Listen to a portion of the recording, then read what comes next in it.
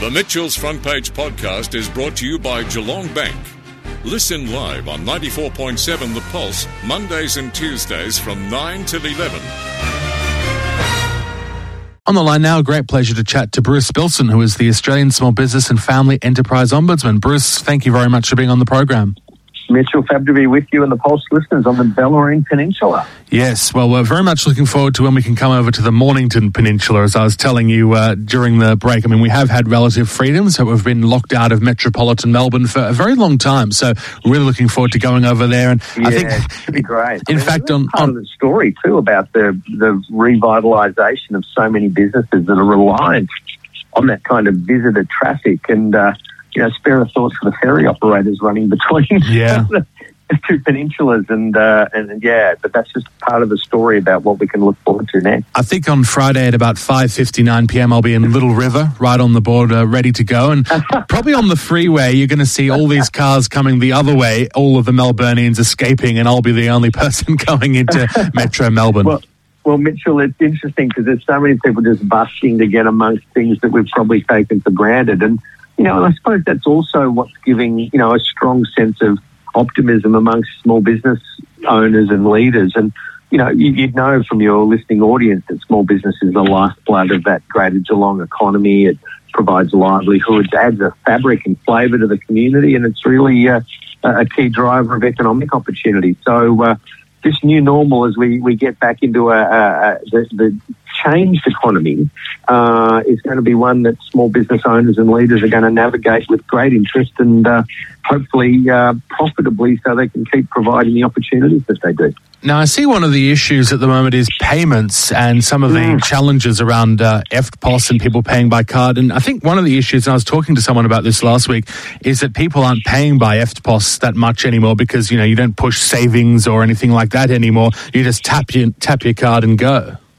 Yeah, it looks spot on, Mitchell. That the tap and go environment, which has been encouraged, particularly during COVID, as people have not wanted to handle cash, and has seen a lot of those transactions just happen in the background without a lot of buy-in or influence from the customer. But what that's meant is that a lot of those transactions have been routed through direct debit systems run by international cards like Visa and MasterCard, rather than EFTPOS. And they are, for many sizes of transactions, more expensive to the merchant being the person that the business that's serving you and supplying you. So in effect, it's sort of had a bit of a cost shift onto those businesses just by way of the payment system being set up in a fashion that doesn't select the lesser cost routing option. And so we've been urging regulators, the Reserve Bank, to say, well, hang on, unless the consumer's busting to use a Visa or Master debit card, surely it's in everyone's interest to have a default where that transaction goes through the least cost payment channel, gets good value for the customers, the small business needing, every support they can get to recover, is not paying more for those transactions than they need to, and that would seem to make sense. But we haven't seen decisive action on that, just encouragement from the Reserve Bank for the big banks in particular to do the right thing, and to date encouragement hasn't been enough. It seems to make a lot of sense to just route it through the cheapest cost option, but I suppose the actual payment processors have an incentive to make a lot of money, and I'd imagine they would with all that money flowing around, and if they take just a small percentage of that, the fees would be very, very nice. Yeah, and that's right.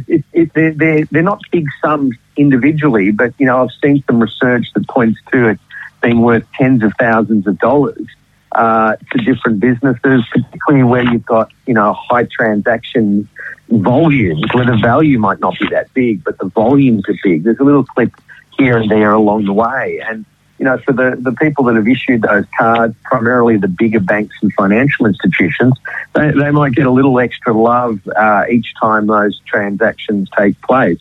But usually they have an incentive from those international card companies to get over a certain threshold of transactions, and then there's a bit of a payday at the end of it. So, it's a bit like you and I owning a GPS system, Mitchell, and it doesn't matter where we want to go, we always get pushed onto a toll road that we happen to have a stake in as well. People would see that as not too classy, it's expensive, a needless cost on small business. We'd just like to see, the regime default to the least cost routing option, unless, of course, the customers want to do something else, and then they're free to do so. And how tolerant are consumers if businesses try and push the costs onto them? Because I know from my point of view, it's a bit of a nasty surprise sometimes if you're going in to pay and they want to put a surcharge on top of that for the credit card processing. And I know that the government a few years back, I think it was, brought in a restriction that said that businesses can't actually charge more than what their costs are for that, because some businesses were getting their numbers up to 3% or thereabouts. But I'd imagine it would be quite hard to pass that on to consumers, and the tolerance for that would be quite low. Well, certainly for debit cards, I think consumers, I know, just as you've described, Mitchell, and you should be the economics lead on the pulse. Not thank you. The presenter at this time of day. You're well informed, but yes, for sort of credit card transactions and other types of financing, there is scope for the business owner to pass on a fair cost of that, but it's got to be relevant to the actual cost of using that payment method. So, you've seen some places where fees are a bit higher for Amex and things like that, but you'll also see for some transactions, people will be looking to recover a couple of percent per credit cards where it might be Visa or MasterCard. The thing that's happened in this space is debit cards are usually less expensive than credit cards. And often the payment amount, if it's just a skinny macchiato or something at the local cafe at the foreshore at Geelong, you just sort of wave your card, you don't think much of it. But those several cents add up, and because they are of that amount, merchants, business owners tend not to pass them on. They just absorb them, and therefore in absorbing them, it's another cost on that business. So there is scope, if you wanted to go through that exercise. And the Reserve Bank said, well, there is some scope to recover fees. The point is, for those lower transactions, high volume transactions, and if you've got a whole bunch of people queuing up for a skinny flat white and macchiatos, you don't want to hold up that transaction just as you explain to the person, look, the number on the screen, we need to change that to add a couple of cents here and there. You can see how that would be impractical. And that's why in most cases these debit card costs are simply absorbed by the business that's serving you.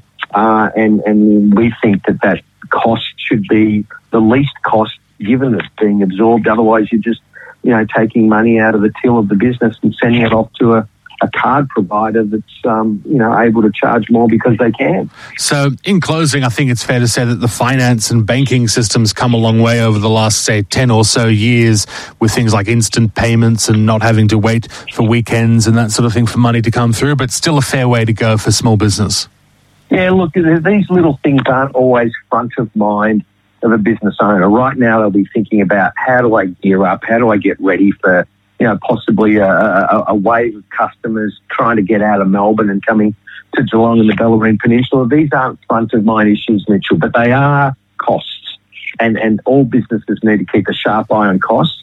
And when they're a needless cost, they represent just another headwind in the face of small business owners and leaders just trying to recover, just trying to delight their customers and provide that vital contribution they do to the local community. So that's why we think we can do better here. The Commonwealth Bank have taken a baby step with showing that least cost routing of a form can be done. So it's not as if there's a technical argument why it can't be done. It's really about appetite and preparedness to look after those small business merchants. And that's my job, trying to make sure this is the best place to start, grow and transform a business. And this is one needless cost that just doesn't need to be at the level it is for those small business owners and leaders in the Bellarine Peninsula. Well, thanks so much for being on the program. Really appreciate it. And who knows, may speak to you again at some point in the future. Thanks, Mitchell. And you'll probably throw to the stock market report now. I love your work. Thank you very much. Bruce Bilson there, the Australian Small Business and Family Enterprise Ombudsman. The Mitchell's Front Page podcast is brought to you by Geelong Bank. Listen live on 94.7 The Pulse, Mondays and Tuesdays from 9 till 11. Or search for Mitchell's Front Page on Facebook, Twitter, Instagram, or wherever you get your podcasts.